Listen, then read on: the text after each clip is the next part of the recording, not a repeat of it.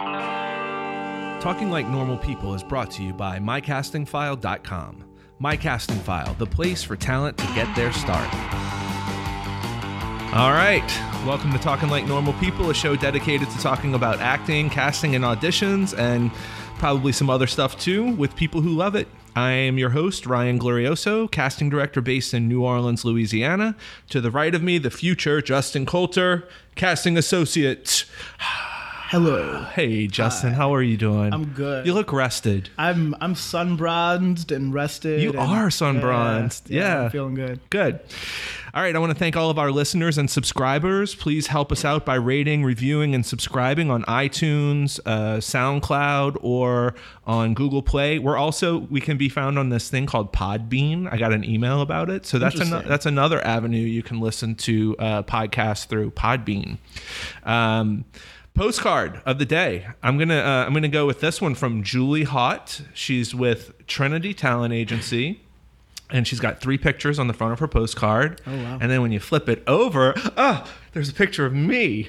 Look at that. Oh, that's a picture of me. That's from our sides. Yeah, that's the she what to do. Cut out the picture of me for proper audition framing, and put a heart around it. And said, "Thank you, Ryan, Justin, et al." Might that be the segue into the actor tip of the day? That is the segue. All right. So the one I have for today is when memorizing lines, some people, have problems memorizing their lines, young actors mostly. When memorizing, try to do an activity while you're doing your scene, like washing the dishes, playing basketball, cooking, something mundane. If you can get comfortable doing your lines while you're doing this activity, then you should probably have no problem with the memorization, because you'll be kind of ensconced into that world of doing a thing while you're saying your words. There's nothing mundane about playing basketball. But that's a trickier task, but like I get what you're saying. Ask Steph Curry that question. Wow. Damn. We bring that up right now. All right. I wanted to touch on something I read on the interwebs. So on our reviews on iTunes, we got a 4-star review. That's the worst one. We have 2 4 stars. I don't know I think the other one's just a person who clicked 4-star. So we have 2 4-star reviews out of 5. And I like the part where it's an actual good written review. You tell everybody to rate and review, and now they all run the risk of having the review. But I want 5 stars. No, okay. I wanted to read this one because it brings up a good subject. Okay, so the title is Golden Nuggets of Knowledge, and it says this podcast is like crack, only better for you. Seriously though, it's good to have an inside guy with Ryan and Justin. We have 2. Straight to the point information, straight out of the casting director's mouth. However, I will say I don't like how I hear them discussing actors who are their favorites. I think this is discouraging to actors to hear. The CD is in one of the tiers of power when it comes to an actor getting a job. I think it's unprofessional to publicly discuss favorites. I did that.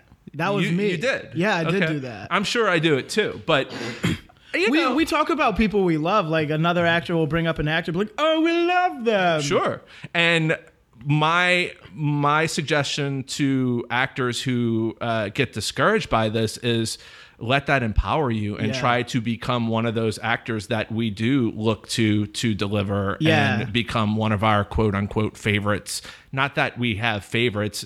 I mean, I'm not really friends with very many actors, right? I mean, sure. I am in the audition room when they come in, but it's not like we're, hiring our friends, to be in shows. And ultimately, we send a group of, as Jason Edwards and I were talking about, we send a group of people up the ladder, at the end of the casting session. And the person that gets picked is ultimately, from the group, but it's going to be by the producer or the director. Also, let it inspire you, but don't compare your career with anyone else's career. If you're going to sit down and compare your career to Lance Nichols, you're going to have a head scratcher there. Lance Nichols? Yeah. Who's that? I don't know. Maybe. Oh, look over here. Well, all right. So today's guest. That's called segue. Yeah, that's a good segue. Today's guest, he has a film and television career spanning 4 decades. He is a staple in the film community in the Southeast and beyond. With nearly 200 film and TV credits to his resume, he can be seen in the upcoming season 3 of Into the Badlands, reprising his role as River King.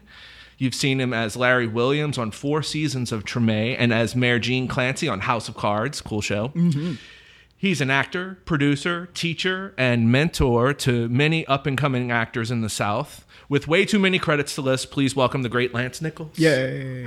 In my best very Barry White voice, right on. Lance, dude, I was going through your IMDb, I usually do that to kind of handpick like the ones I'll talk about in your little blurb. And I was like, Jesus, he's got a lot of credits. It's a long list. I mean, there's probably some that aren't even on there. No, there are. And there's some on there that sometimes when I'm bored and I have nothing to do and I just go back and look at my IMDb page and I'll go, what the hell was that? I remember what did I do in that? Then I have to go to that page and look it up and I'm like, oh yeah, I remember that. Yeah. Because after a while, they just sort of bleed together, man. Damn. And I mean, if you're pushing 200 TV and film credits, what is your theater credit list like? I mean... Well, I majored in theater. I have my degree from UNO in drama communication. So if you want to go back to college and then you include regional theater, I probably have about 150 theater credits. Damn, gosh. Damn. That's a lot. So you are definitely seasoned. I couldn't even name 150 plays, to be honest with you. Oh, I'm sure you could. If you tried. That'd I'm be sure hard. You could. I mean, that'd be hard for most people who aren't a theater professor to do. Don't you think? I don't know. Could you name 150 movies? Yeah, easily. Really? Yeah. I mean, it would take me a while. I'd probably say Bill and Ted's twice, but there was a sequel. There's going to be a third one. Yeah. All right. So Lance, start from the beginning. Who are you? Where are you from? How'd you get here? You can go back as far as you want. Well, if you want to start from conception, my mom and my dad kind of, Okay. But you want to go that far back, right? Yeah, that's good. That's important. Anyway, I'm the youngest of 3 kids, a child born in the mid-50s, grew up here in New Orleans, went to high school, graduated from UNO in 77 with a degree in drama communication.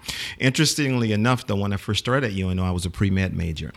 Whoa. Because somewhere down the line, I thought I wanted to be a doctor, specifically a pediatrician, because I love kids. And then after the first year of taking a lot of general degree courses and looking at my GPA, I went, that ain't going to work. You figured you'd be one on TV. I figured I could play a doctor. I don't have to be a doctor. Did you play a doctor and you were like, this is okay? Oh, yeah. It was much easier. You play doctors often, right? Many doctors. Yeah. So when I switched majors after my freshman year from pre-med to drama communication, my GPA went from like a 2.2 to a 3.6. And then I realized I had found my calling, so to speak. Graduated 77, stuck around here another year, worked at the now defunct Beverly Hills Playhouse. It's defunct? It burned down. So, yeah, back in the 80s. Yeah, it's really defunct. And then I left here in 78 and went to L.A. and started my career in L.A. in 78. And then moved back here to New Orleans in 2002. So I spent 24 years in L.A. on the front end. Moved back here in 2002, and then some nasty bitch named Katrina kicked me back out here in 2005. I went back to LA for 14 months and then came back here permanently in November of 2006. So total, I spent 25 years in LA. Dang. Yeah, long time. That's a long time. So are all your family still here? Are your siblings still with us? Or your parents the reason why I met my wife in LA, but she's from here. We moved back here in 2002 because we had elderly parents, and both of them were kind of going through some health challenges at the time. And so we came here in Christmas of 2001 and made the decision that we needed to move back here to kind of help take care of them. We moved back here in July of 2002, and I got a chance to spend the last almost 2 years with my dad before he transitioned. My mother-in-law transitioned in 2007, and my mom transitioned 2 years ago at the age of 96. So wow. It was great to just be here and to be here with my parents and to spend that time, the quality time with them. Yeah, it's really great that you got to do that. Yeah, and I wouldn't trade that for anything. No. And it's funny because when I made the announcement to the industry in 2002 that I was moving back home, I did the whole picture postcards like actors do. Picture on one side, and I had a big thank you on the other side. like Thanked those. everyone. Yeah. And as soon as they started to hit the casting director's office, my manager got flooded with phone calls saying, why is he leaving? Is everything okay? And my manager said, well, he's just moving back for family. And so a lot of my friends were like, what are you going to do about your career, man? I mean, there's nothing in New Orleans, because you're talking about 2002. And I said, well, I'm just going to have to trust God. The month and the year that we moved here, which was July of 2002, was when the state passed the tax credits. Right? Because they knew you were coming. I guess so, man. They got the memo. Yeah. And the first movie that was done under the tax credits was Runaway Jewelry. Yeah. And I got a small part in that. I met Lisa Fincannon that way. Right. And then a week before I was supposed to start shooting, my role got cut, but my name was still in the credits, and I still get residuals almost 30-something years out, not almost 18 years later. That's awesome, because that was a huge movie, and I'm sure that you're very thankful I'm very thankful. for that, for them to put your name in the credits. Your name came up. We had a meeting with that director. Yeah. Yeah, and your name came up in conversation. Yeah. Talking about local actors. Yes. Yeah. Hopefully it was a good thing. Like, Yeah, it was a good Yeah, it thing. was good. We won't talk about that movie, though. Yeah. We'll tell you. So take us back, go back to leaving to go to Los Angeles. What was that like for you as a young actor? How did your family feel about that? Yeah, what was that transition from here to there in the late 70s like? Well, during that time, there was very little film work here. I think I remember getting a part in a movie that was shot here around 76, 77 called Superdome with David Jensen was in it. And, Love him. I can't think of some of the other people, but it was like a movie for TV, ABC movie for TV. It was pretty cheesy, but I had a small speaking part. I knew when I graduated I was going to have to make a move if I really wanted to do it, so it was either LA or New York. I had a sister who had been living in LA since the late 50s, so I knew I had a place to stay, and I don't do cold real well, so that sort of nixed New York right away. So when I graduated in 77 from UNO, I graduated on a Friday and then started working at UPS here part-time that Monday. Worked there for about 2 months and then got a second job at Beverly Dinner Playhouse, which used to be a dinner theater in Jefferson Parish. Equity Dinner Theater. Sure. So I would get up and go to work at UPS 5 a.m. to 9 a.m., come back home, sleep, and then go to work at the Playhouse from like about 7 o'clock to 11 o'clock at night, go home, sleep, and then repeat that whole cycle. That's a hustle. And I did that. Well, I was always very... You were saving up. I was saving up, man, for the move. And so I did that for a year, and then in... September of 1978, I moved to LA, and it was quite a shock for me, good old Southern boy. What happened once you got there? Like, what were your steps, and like, how did you survive? I stayed with my sister for the first. Well, I thought I was going to stay with my sister for a good 6 months, and then about a month after being with her, she pulled me aside one day and said, I'm getting ready to file divorce from my husband, and I don't think you should be in this house. So I'm going to help you find a place to move. I'm like, what the fuck? What? I just got here. So she helped me find an apartment. And the good thing about it was the people that owned the property were longtime friends of my parents. And so there was an apartment available, and I moved in, and then I had to get a job. Because I think I had saved about 10 grand, which back in 78 was a decent amount of money to come with. Yeah. But I knew now. Yeah. But I knew eventually I was going to have to buy a car. Yeah. So I had no credit. So my sister co-signed for me to buy a car. I had transportation. And then I immediately got a job working for some manufacturing company, putting together storage racks. And so I did that. Then I jumped into sales, started selling toner for printers and stuff, which was like a huge freaking scam, man. Really? Yeah. I mean, some of the stuff how you'd have to like finagle people to. Basically, it went like this: you call people and you say, "Hi, this is so and so and so and so with this something company. I'm going over through my records right now, and I'm so clumsy. I spill coffee on my records. I can't tell what your model number was. Would you do me a favor and go tell me what your model number was on your copy machine? Oh my God. And so they go, yeah, hold on a second. And they come back and go, yeah, I got a Xerox one. And you go, oh, yes, what that X is I'm looking at on my script. Yeah. Oh. So it looks like you're up for toner. And it was a BS pitch, man, but worked. People bought it? People bought it. Sounds like you weren't great at it. I wasn't. There was one part of me that was like, the money's good, but the other person was like, this ain't right, man. This just ain't right. So I did that for about 3 or 4 months, and then my conscience just got the best of me, and I said, I can't do this anymore. And then that's when I started working for the manufacturing company that I was telling you about, and I did that for about a year and got tired of that. And I said, well, what kind of job can I get that'll give me the freedom to be able to audition? Yeah, you're auditioning while you're doing these jobs, exactly. Right? And so, then I was working for a newspaper company, but then I had to lie every time I had an audition. I'd have to start getting sick 2 days before. I don't feel so good. So by day 3, I'd go, oh, God, I don't think I'm coming in today. And then your grandma can only. Then they started seeing. You only have how many grandmothers you got? Yeah, right. So then, during that time, like late 70s, right around 80, a lot of actors who had regular gigs were either doing like waiter, waitressing type jobs, or they were driving taxis. And I said, well, I think I'll start driving a cab. And I started driving a cab at nighttime, which gave me my daytimes free. And I did that for about 5 or 6 years. Oh. And that was interesting. I could write a book. This was way before Taxi Cab Confessions. Oh, yeah? Oh, yeah. I could write a book on some of the stories, especially driving nights in L.A. Yeah. I drove every type of clientele you can imagine, man. From the hookers and the pimps to the rich white boys I picked up in Beverly Hills, taking them down to the hookers and the pimps. To heroin and crack. Really? Yeah. Oh, yeah.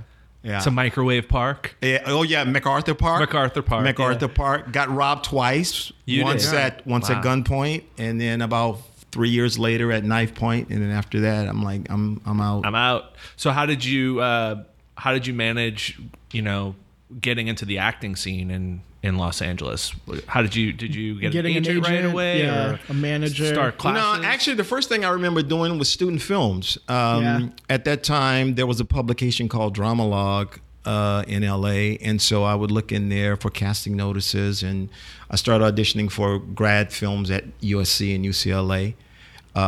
To just sort of get my feet wet. And now, what was the grind like for that? Because I feel like some people get in their heads, I'll just go do some student films. I'll just go audition and book it because it's easy. Was it just as tricky? Was it harder to land roles in that world? I wouldn't say it wasn't hard, but first of all, I kept my auditions to grad or thesis projects, not first year projects. Yeah.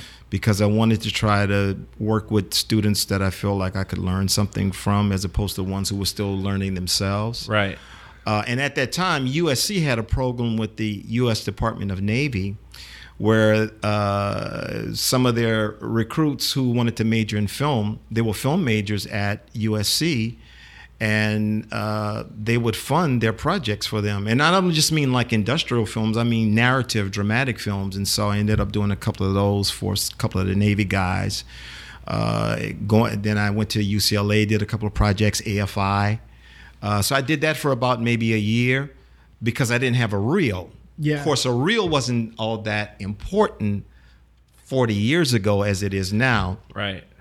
And then that segued into, which is the precursor to sort of like the casting director workshops. Back in the late 70s, a group of actors would pool their resources together, say put in $75 a piece, rent a small theater for lunchtime, and have an actor showcase. Nice. Oh. So you'd say you get 20 actors and you have like a combination of 10 scenes or monologues. So the whole evening would be an hour. You would rent a catering company. So your casting directors and your agents that would come for lunch, they would be fed. Smart. You would rent a valet parking service. They'd have their cars parked for them. And they would see an hour theater. And then you'd have a kiosk set up with every actor's headshot and resumes. And at the end of the presentation, the casting directors or agents would just pull whatever actors' pictures and resumes they wanted. And then people got called in like crazy from that, man. I've never heard of something. Oh, yeah. That's how I started. The whole thing with the one-on-one workshops didn't start till like the early 80s. That's when that changed. But before that, that's how showcases were done. Actors got together and produced their own showcases. I love that. You're being very proactive. Very much so. Yeah. Right now, that sounds wildly clever. That sounds like, yeah, well, you know, and it was a thing where, you know, agent or a casting director would, I'll leave at my lunchtime. Yeah. You know, they'd take an hour and a half, and then they'd go, they have their cars parked, get fed, schmooze with one another, see an hour worth of presentation, and then they'd leave. I've done worse things for free lunch, so yeah, I don't think there's enough of us here that it would it would benefit anybody. Yeah, but that's a great idea. So that segued into the one-on-one casting director workshops, and then I started doing those, and that's how I got called in, because for the most part, probably not until maybe the 90s, I was never fortunate enough to be with an agency that had clout.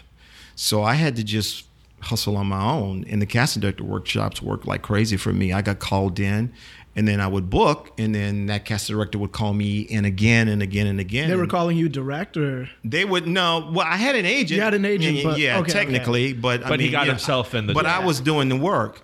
But there were like 2 or 3 casting directors that I can think of right now who, I mean, practically every pilot they did, they called me in for it. And sometimes I booked and sometimes I didn't, but I developed that rapport with them. Yeah, that's relationship amazing. With them. When we think about, you know, you doing the work yourself to get in front of casting directors, is there an equivalent to today's day and age of having that sort of grind? Are there things you can do like that now? Well, it's different now, just because you got to understand there was no social media 35, 40 years ago. So I didn't have to compete. That surprises me. I didn't have to compete with what are my numbers. You know, no one cared about that. Right. It was more of a level playing field 35, 40 years ago. It was a lot easier for, say, an unknown or up and coming actor to be seen at a workshop by an associate or an assistant, or even some cases the head person would come out, see your work. And then they didn't care if you didn't have an agent or not. Yeah. You know, they preferred if you did, but that wasn't a deal breaker. Yeah. They would call you in and you book. Exactly. And then, you know, if they liked you, they called you again. So a lot of things that actors are dealing with now, I didn't have to deal with. So a lot of this is new to me. Oh. And a lot of it has been kind of a bitter pill for me to swallow, to be perfectly honest with you.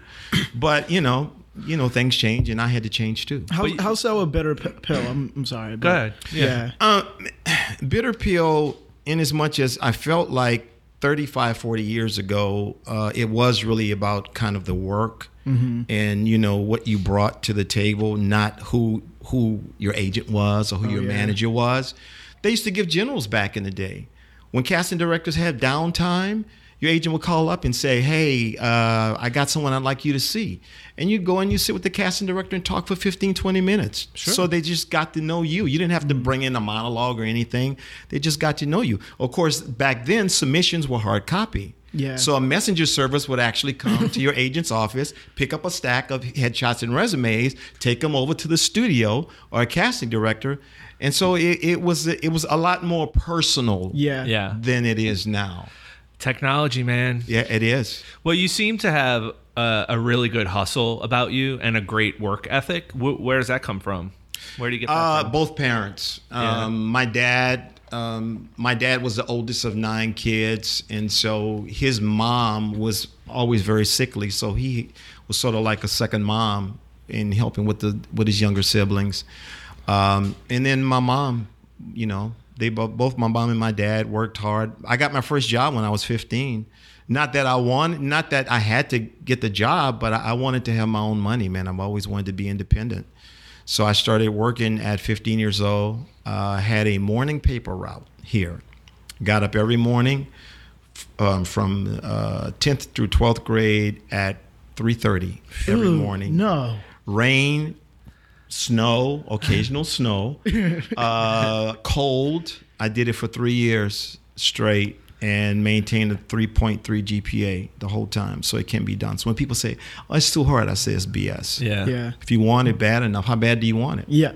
And I wanted it. So I don't want anything bad enough to wake up 3:30 in the morning. Well, come on. There's nothing. It's a different generation, Justin. I understand.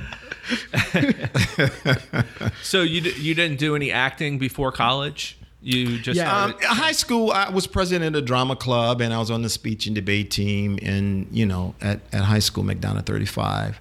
But didn't really get serious. Oh, how could I forget this? Started off at Nord Theater here, so I got to give credit where credit is due. On the West Bank? No, Gallier Hall. Oh, okay. The late Ty Tracy, who was a director there for. Were you there with Geraldine Singer?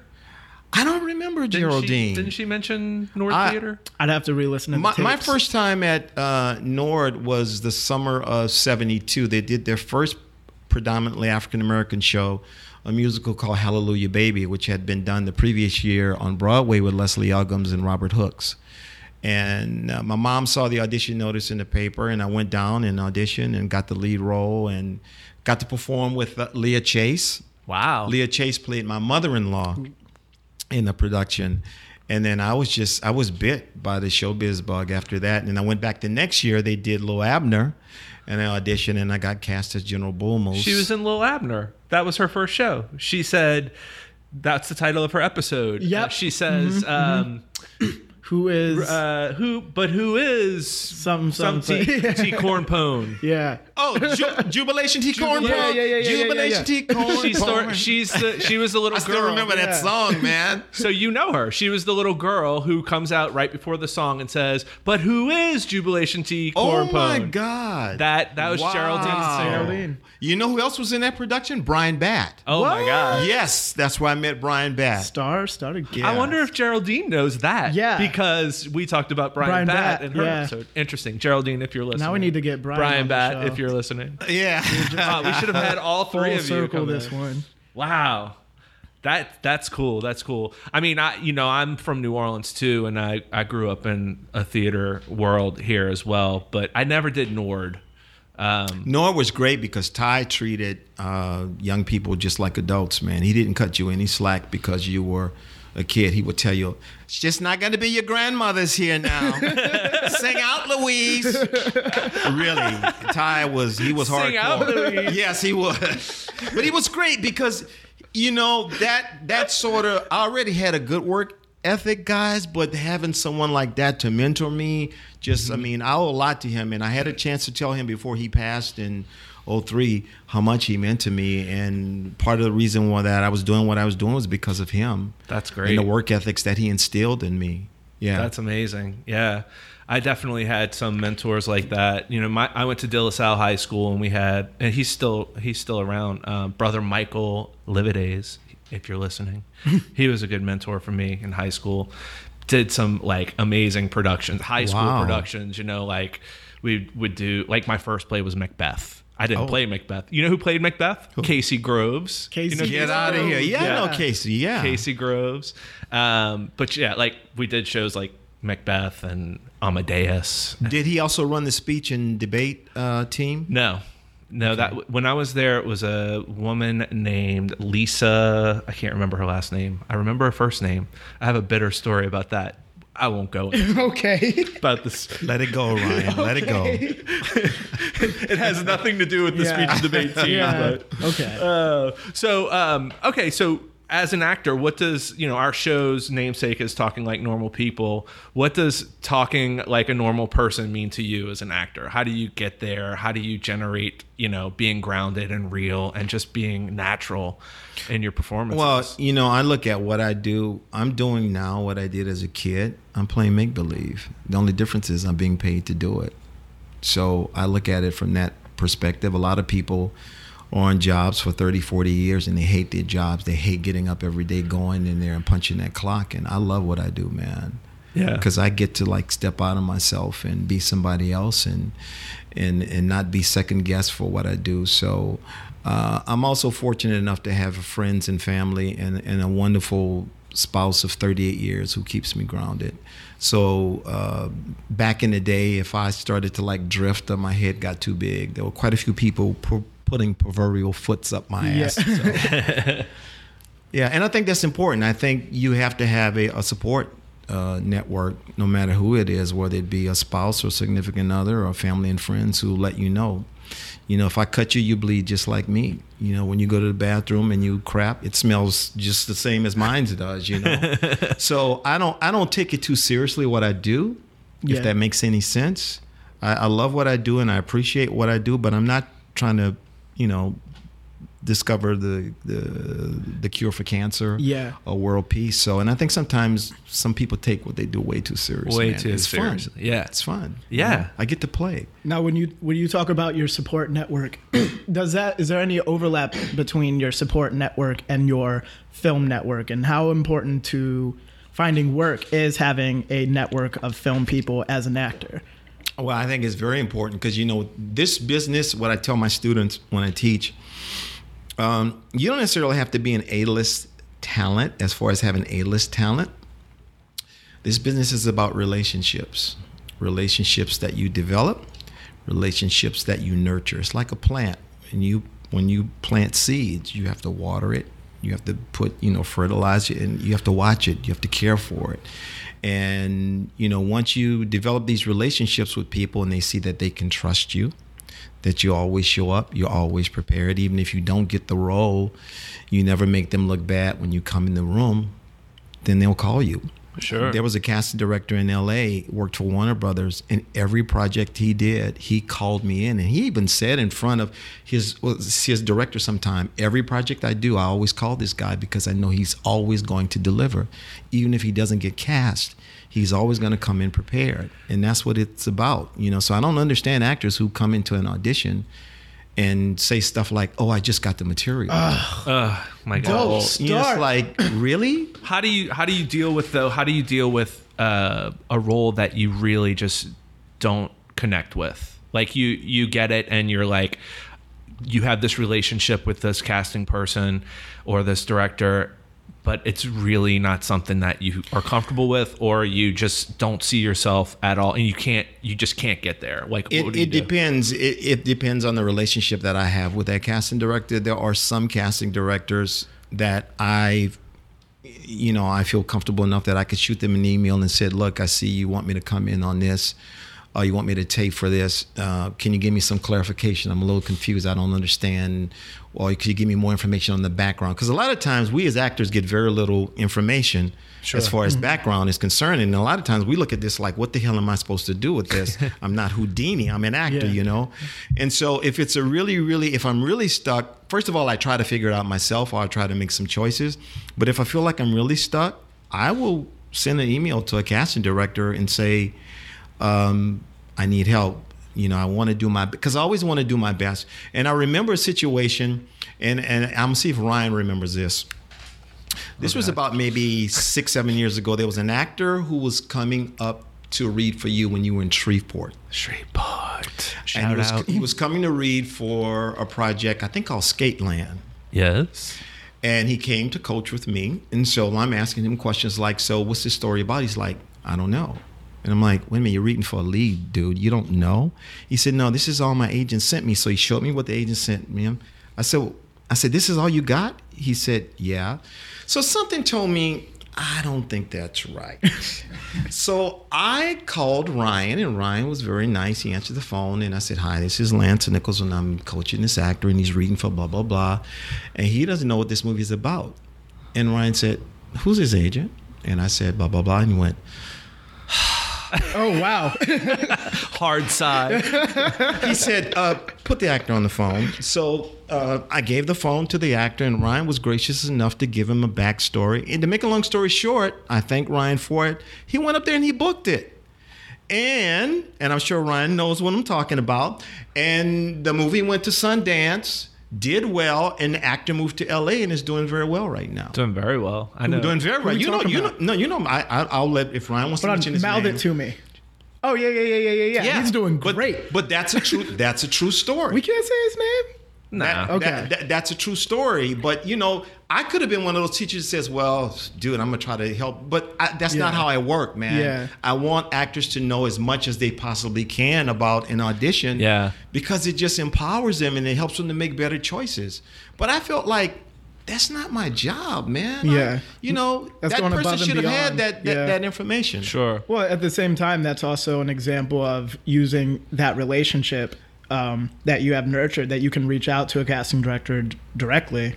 Right. And like bypass the agent. But if I had not built up that type of relationship with Ryan, I would not have been able to do that. Could have been an ignored email. That particular person, an interesting thing about that role, that particular person was going to book a smaller role of his group in that film, and the actor that was friends with the producing team had some major issues, and they decided not to use them. Oh, snap. And they instantly moved your actor interesting right up to the main role. I like how we're dancing around it like nobody can IMDb this movie. Well, we'll have him on sometime.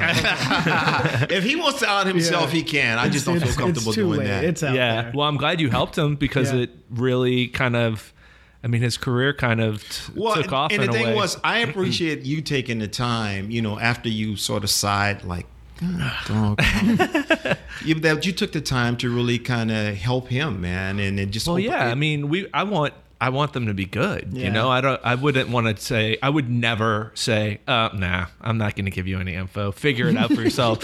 Like, but that's part of the challenge. What a jerk! What a jerk I would be. Wow. So you lived in Los Angeles all those years, and then you come back here and have this amazing career going here. Like, what are the contrasts? Like, are you so glad you moved back? Like, well, I'm happy I moved back, not just for professional reasons, but just for life reasons, man. It's just so much easier to live here. Was able to buy a home here that I never could have afforded in LA, which would have been like a $2 or $3 million home in LA.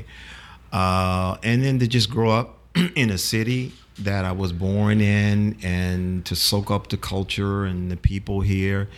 Sometimes I have to kind of pinch myself. The first 2 years I moved back here in 2002, I did go back to LA for pilot season for like 2 or 3 months, but I really haven't had to go back to LA in about 8 or 9 years because there's just been so much work here, not only here in Louisiana, but just in the Southeast market. Because House of Cards, that's in Baltimore? Baltimore, yeah. So it's funny because a lot of my friends, guys I've been friends with for like 30, 40 years, they tell me, look, dude, don't come back to LA. Number one, whenever you come back, you always take our jobs. So just stay where you are. Stay where you are. You're my boy, but just stay where you are. And then they said, and then they say, secondly, man, you're working more than any of us out here. It's gotten very, very difficult, even for veteran actors. Actor friends of mine in LA, man, they're telling me that, they're getting scale plus 10 offers. I'm talking about people who've had like 35, 40-year careers. Or where guest star roles used to be a week, now they're shooting 6 scenes in one day and they're calling it a one-day guest star. And it's so different, and it's just challenging now. And a lot of my friends are even having difficulty earning enough to get health insurance. Yeah. I mean, it's so hard for actors, because especially if it's all you've been doing for your entire career. I mean, what else are you going to do? Right. Right. You're invested in it. You are, It's hard. I know in coming back here and starting to work, let's say like 10, 12 years ago, a lot of the actors here, a lot of the young actors here were new. And they were kind of green and inexperienced, and a lot of them had really messed up attitudes about the business. They was like, oh, this acting thing is kind of fun. I think I want to see if I want to do it. They approached it more from a recreational standpoint. And so there were a lot of people that I had to just weed out, for lack of a better word, because I don't do well with people that are not focused and disciplined. Right. I mean, it's a craft. I don't have many pet peeves, but that's a huge pet peeve for me. But now I notice it's completely different. Everybody's really serious now. And I think some of it has to do, there's a lot of transplants that have moved here. Oh, yeah. And those people coming from New York and Boston and LA, they ain't playing. They are serious. No, they're not. Yeah. They are hardcore. And so I think the local actors here realize I need to get my what together. Yeah. So I'm seeing a different kind of student now. Do you think there's any room for the recreational actor around here anymore? Nope. If you don't take your career serious and approach it as a craft and something that you really have to put the work into, you're gonna weed out you'll weed yourself out. Yeah. there's too much competition between here and Atlanta, and now there's a huge roster of really good actors in Mississippi, in Texas. Texas. Yeah. Texas has, to me, always had a great roster of talent. I mean, there's and it's just unbelievable what those really great actors are willing to do. Because you're not just competing against New Orleans actors, you're competing against everybody in this region. That's true. Yeah. Right. Yeah. Word. So get your together. Get your stuff. Get your act together. Get your act together, you recreational actors out there. No time for games. And if you are a serious actor and you're thinking of, you don't know where to move, hey, we'll take you in New Orleans. Sorry, Lance. We'll take you in New Orleans. Come on down. So what do you do when you're not acting? Well, there's a couple of things. I teach. I love teaching. If I wasn't an actor, I probably would be a good teacher, because I realize what kind of influence good teachers have had on me, not just in acting, but just in school in general. The teachers that I remember, though, are the ones who made learning fun. And I think learning can be fun. Doesn't have to be boring. I refuse to be the teacher, our solar system. That's not me. My students laugh a lot in my class, but we learn, and hopefully when they leave, they can apply a lot of the principles that I taught them in the workshops and in the private coaching that I do. When I'm not doing that, I'm producing my wife's shows. She's a jazz singer, and she just had her second show back in March at the Jazz Market. She did a one-woman homage to Nina Simone. Ooh. So I co-produced that with her. And then she and I co-produced our first TV pilot, Shepherd. I got to see, and it's did very well. Awesome. 2 years ago. What's happening with that? Well, we went to ITV Fest last year, and we won Best Drama at ITV Fest, and I won Best Actor in the Drama. And so it garnered us a pitch meeting with HBO. 2 members of the creative team went to LA a couple of months ago, had the meeting with HBO. They didn't say no, but they didn't say yes. Mm-hmm. And then those 2 same members went to Cannes and had some meetings, and the meetings in Cannes turned into meetings in LA with a production company, which turned into a meeting with a major agency, which I cannot say who it is. Okay, if you can't say, that means good things are happening. But that major agency is now getting ready to take that to a couple of networks to pitch. So I've crossed my fingers. Oh my God. But I think it's tight. We're really proud. Well, thank you. We're really proud of that project, because everybody from the funding to in front of the camera to behind the camera, everything is Louisiana indigenous. Everything. Wow. My wife and I not only came on as co-producers, but we came on as casting directors. So we actually stepped into you guys' shoes. Nice. Sure, you enjoyed that. Enjoyed it immensely. And I asked the young director, Andrew Bryan, to kind of trust me on something. I said, Andrew, I want us to cast this thing strictly from video auditions. I don't want to have any live auditions. I want to see if I can prove a point to me. And he said, okay. And so he sent me the sides. I reached out to some actors that I knew. And then I went through a couple of agents. I refused to go through breakdown services because I didn't want to be inundated with 1,000 headshots and resumes per role. And so we sent out audition sides to maybe about 100 actors, because there were like maybe 5 or 6 roles we had to cast. One was the role of a 5-year-old little girl. And then actors sent in the video auditions, and then my wife and I, we sort of screened the video auditions, forwarded the ones that we thought were the strongest to the director, and he made his selections from everybody from video auditions. You were able to get the 5-year-old from Yes, videos? We found her mom. My wife knew her mom, and then we knew another little 5-year-old girl. I think we got submissions from 3 5-year-old girls, and this one little girl, I wasn't quite sure about her because I was kind of looking at another little kid. My wife said, no, she's the one. And so we forwarded the 3 auditions to the director, and Andrew picked the one that my wife picked. He said, she's perfect for this, and it turns out she was. Great. What was the point you were trying to prove to yourself? The point I was trying to prove to myself, and this is just my personal opinion, that I think sometimes actors can be cast from tape, and it's not always necessary for an actor to be in the room all the time. I don't like that opinion. I said it was my opinion. You have. I mean, actors can book on tape. And they do every single day. They do often. Yeah. We book actors from tape often. Every day. Is it my favorite? But not today. No. We could talk about that for a long time, actually. Let's make that the next episode. Yeah, let's talk about that. So what is something that you would want casting or producers to know about you that they don't already know? Oh, what that they don't already know. Actually, the first 15 years I spent in LA, I did half-hour sitcoms. With laugh tracks? I did mostly pretty much every major half-hour sitcom that was on TV in the 80s, I was on. And a lot of casting directors don't think of me when they think of comedy. They think of me for drama. Yeah. And I want them to know I'm a funny motherfucker. Yeah. I can be funny. I really, really can be funny. And I wish... I wish we had some half-hour comedies here because I would love to cast that. Well, actually, I just did something for Liz that was comedic, and I really appreciated that she called me in on it because I think traditionally when casting directors think of me, they think of me more for like serious stuff. Yeah, I sure do. You know. Mm-hmm. I'll show you. I got clips of some of the old stuff that I've seen some on Facebook. Yeah, like Third Rock and Mad About You and Everybody Loves Raymond. I did them all, man. There was hardly a sitcom that I did not do back in the day.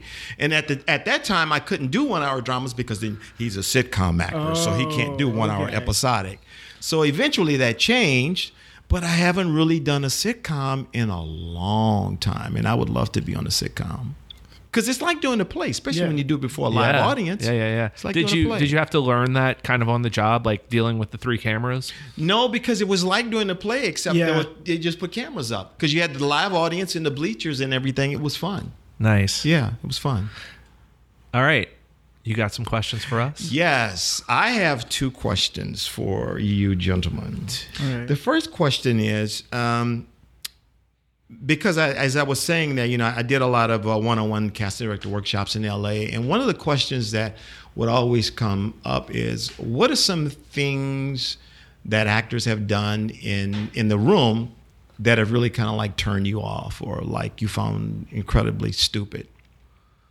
And I remember a couple of casting directors saying that certain actors, if it was a scene where there was a kiss, the actor tried to reach over and tried to kiss them. No. Or, wait a minute. Or if it was a scene where there was a weapon pulled out, the actor literally pulled out a gun in the room. Or there was a scene where it was a rape scene and the actor actually got on the floor and started to hump the floor. Okay, don't rape the floor. And so... don't do that. So I want to know... All of those things have happened to me. I want to know, and you don't have to be specific, but I want to know, has there ever been a situation or situations where someone has done something so totally off the wall in the room that you have probably called their agent and said, I will never see that person again? Ooh. Oh, God. I mean, the knife thing has happened. Someone pulled out a real knife in the middle of a scene, and it's somebody threatening to kill themselves, and I'm like, am I about to watch somebody die, right here? Well, I had the only time I've ever called an agent and said I can never hire that person again was not from the person being in the room. It was from something they did. I know exactly what you're talking about. On set, well, like kind of on set and then offset on a day when they weren't even working and even supposed to be there. And I got called from the producers like, what the F is up with this person? Like showing up to the craft service table and filling up a bag to take home, like that kind of stuff. I think that's just some issues going on with a person that like I could never talk to him and say, dude, you can't blah because blah, like he just has issues. Or is it a she? You'll never know. I use gender neutral pronouns when I say we had a person that did something nearby. I mean, I've talked already in a previous episode about a crazy guy who came in he wanted to audition for a role. He wasn't even an actor, but he wanted to audition for a role of Exterminator in the movie. Oh, yeah, it was called The Midnight Man. And he came in, like, he just showed up and, like, was spraying my office with, like, exterminating stuff and had a mask on and pulled it off and, like, it showed me this whole portfolio of him with a giant buck knife with it to his son's neck and then, like, with his son over his shoulder and the knife over his back. What did you say, buck or butt knife? Buck. Oh, okay. I'm like a what's giant a butt knife? You don't have a butt knife in your house? Well, it looked like he was going to stab it in his butt. Wow. Yeah. So I got freaked out by that. We had a guy, but I don't know I don't know this guy. We had a person be banned from this building. So that would be. We had to call. What was the situation? It was weird. This person went into a different building nearby. That's not part of our building. To kind of like rehearse their lines, and the bathroom. Their scene was a grotesque scene, and so somebody heard this person, and he didn't have a shirt on. This person. Yeah, and so like they're just banned for being weird. And the security cameras got him from the other place and contacted us at this building. Do you know this person? Yeah. And then basically trespassing was their main concern. And then came in, did his audition here for Justin and I, and was interesting in some ways, but it was like this. It was disgusting. It was the most bizarre audition of all time. Then he left. Then we found out about all that, and then had to call the agent and say, "Hey, this all happened. He can never come back to this building because he's banned. Wow. So therefore, he can never audition for me." And they dropped him. Yeah, I can't think of anything that happened in the room where we were just like, close the door. That was just another nail in the coffin for this person who had done like other really kind of crazy things, but that was the craziest. You know what? There was one recently when we were doing a commercial where somebody just refused to listen. Like it was you auditioned for this commercial. You were in this commercial. No. Yeah. You know who I'm talking about. It was this person came in and the scene is like everybody's having fun and being lively, and he just wouldn't listen. And like he was being like a child to the point where I had to scold him like a child. This person 3 times my age. And when he left, we were like, he's never coming back here ever again. Ever again. But we are forgiving. Yeah. He'll be back next week. Yeah. It's just, I have to calm him down sometimes. But you know, and the thing is, it's so unnecessary. It's sad when actors sabotage their audition. Well, some of them don't even know. Yeah. They just don't know. Yeah. They think, I mean, there's a fine line between making a bold choice and doing something like completely idiotic and ridiculous and gross. Or having a not likable personality. Some people aren't likable, and your best bet is to just come in and not show us who you are. Well, it's true, because the audition starts from the moment you walk across the threshold. That's true. If you have a problem holding on to friends, just do the work in the room. Don't come in and try to be buddy. There you go. Mm-hmm.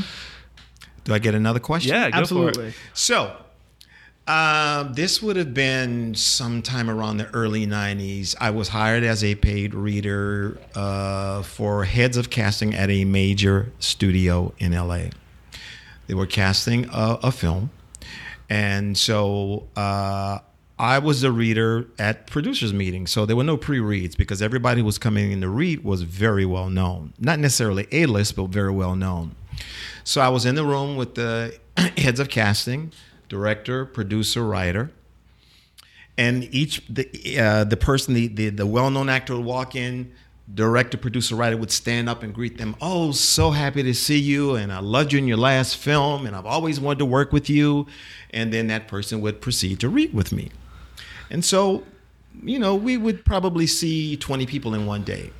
And I kid you not, they would greet this person and say how much they really wanted to work with them and how much they really enjoyed their work. And no sooner than that person would walk out of the damn door and the doorknob would hit their ass, the conversation would go, "Oh my God, I never would work with that person. They're such an asshole. I only saw them because their agent kept pressuring me." Wow. And I sat there and I went, "Oh my God, this is what goes on in the room?" They just looked at this person in the face and told them they were the hottest thing since sliced bread and how much they really enjoyed working with them. And when they walked out the door, this is how they really feel. Yeah. And you know what it did? It made me, and you can say maybe I'm being jaded or whatever, but from that point on, I no longer believed anything that anybody told me in the room. And what it taught me was to stop trying to read the room. And I tell my actors that all the time. Yeah. Guys, go in, do the best job that you can, have fun. Don't try to read the room because you can't. Mm-hmm. There have been times I've gone in an audition and I go, I slayed that. Didn't get cast. There have been times I've gone in and I walked out and like, what the hell? I don't know what the hell I just did. And I got cast. Or you go to a callback, particularly a commercial callback where everybody's got their heads in the laptop. Yep. And the only person looking at you is a director. And then you walk out there thinking, man, they didn't even look at me. It's like, it's not about them looking at you, and guys. then you book it. And then you book it. So I tell my actors, don't believe anything you hear in the room. Just Right. go in and do your job. Yeah, I mean, casting obviously is very subjective, and I don't think I've ever been privy to any like thing as harsh as that. But I mean, yeah, definitely there are opinions when someone leaves a room. I've never had someone be like, "Oh, I would never." Oh my God, it hasn't been that dramatic, but I definitely have seen someone do a great job and then just like them say, "Great job, nice to meet you. That was wonderful." There are some directors who cast in the room, which is always a mistake. Who are like, "You got the part. I'm going to give you the part. Like you're so great," and then something happens and they don't get the part for whatever reason. But sometimes it's vexing to me. Like they'll be really good. They'll do a great job. It'll feel like they're digging on it, and then they'll see everybody for whatever role, and then they don't want any of those people, out of the mix of people that they've called back. Generally, we pick someone for each role from whoever's called back, but sometimes that happens. I don't think I've ever had anybody be completely super mean. Have you? I mean, you haven't been in too many callbacks. I mean, yeah, in callbacks specifically, I can't even come close to thinking of a time where somebody's been. Well, we did have the one guy who never even got seen for the one commercial. Yeah, that was tough. Bad. Yeah, he was mad. Yeah. And when in callbacks, it's hard. That's the hardest room. That's the hardest room to read, because most directors aren't giving away anything. They'll be like, "Okay, thank you." Yeah. Yeah. A lot of times we have no idea. Like if they leave their notes behind, I'll have to go back and be like, "Oh, wow, they gave that person like 5 stars?" Yeah. Or whatever the grading code is that they're doing. Sometimes they don't even look at the schedule. They don't make any notes. It's like all in there. It's like, send us the tapes after and we'll review. Yeah. Or like my favorite is when it's clear. It's like, okay, we sit down at the end, like, let's cast this person for that. Let's cast this person for that. Let's cast this person for that.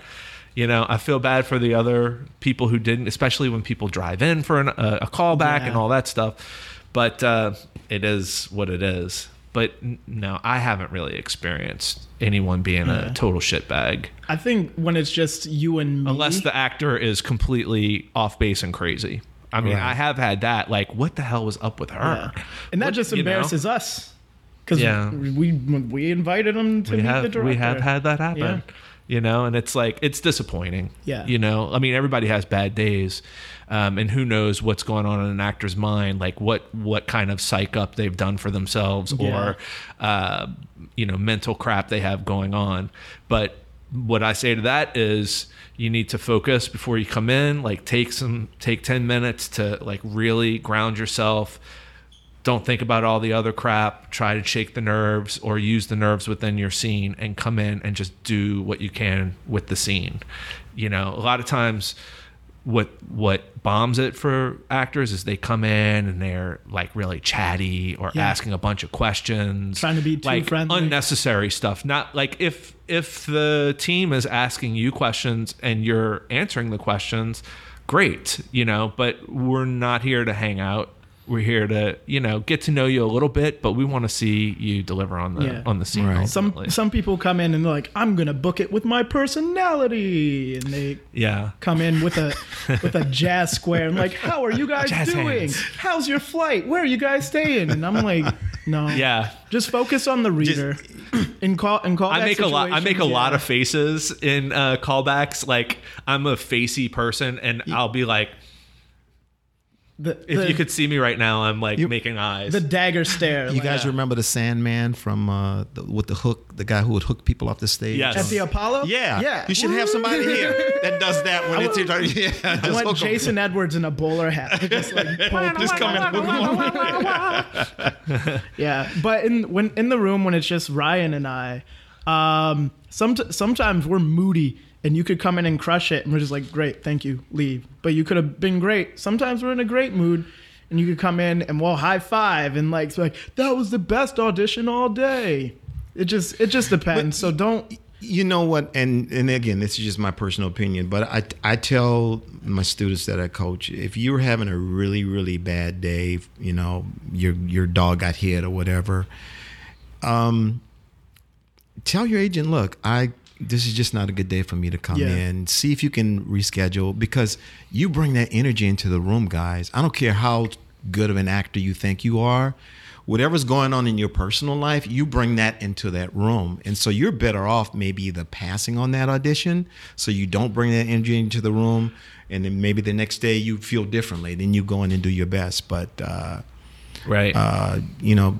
fortunate. I think I've maybe had 2 instances in almost 40 years where I just, was not having a good day, and I didn't want to bring that energy into a room or into even a taped audition. Yeah. Because that shows up in a taped audition. Now, as a casting director, you may not know exactly what it is, but you'll go, something's a little off there.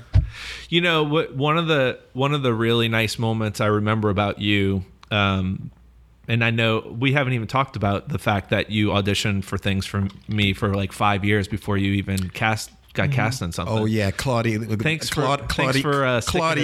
Claudia and I used to have conversations about that. Bless her soul. I don't know what's wrong with Ryan. He just. I know you do good work. He just does not cast you. I don't know what it is. Oh, Claudia, MT. So one thing that really like pops for me is, a long time ago, Liz and I were helping this, I don't even remember what it was, but it was this like high school student that you did the movie. This on the North Shore. Yeah, the Firefly stuff. Yes. And we put out we were helping these kids, like mentoring them to run a casting session. It was for, I don't remember what it was for. But anyway, you came in to the open call, and I just remember you being like really like positive about it and in a good spirit about it, and you came in and you're like, hey, I want to do this, can you look here, blah blah blah. You set the tone and like gave everybody there a really good experience, and it was a no-brainer. Like after you left, Liz and I were like, because we didn't decide who was getting cast, we were like, you guys have to cast Lance Nichols. I mean, did you see what he did in the he came in the room and owned it, and he'd be great to have on your set. But I just remember thinking, that is really cool of you because I'm sure you didn't get paid for it. None of us got paid for it. No. It was like a really cool thing for you to come in and like give your time to that. Well, I'll tell you why I do that, Ryan. When I first moved to LA in 78, I didn't have anybody to mentor me in this business. And so as a result, I got scammed more than once, more than twice. And I made a promise to myself that when the day came that I did kind of know what I was doing, and I would try to reach back and help as many people as I could. So all I'm doing is keeping a promise that I made to myself and to God. That's all I'm doing. Sweet. It's beautiful. And on that note, I think we got us a show here. Good one. So, Lance, thank you so much. Thank you, Lance. You're an awesome guest. Yes. And I think we learned a lot of good stuff about you.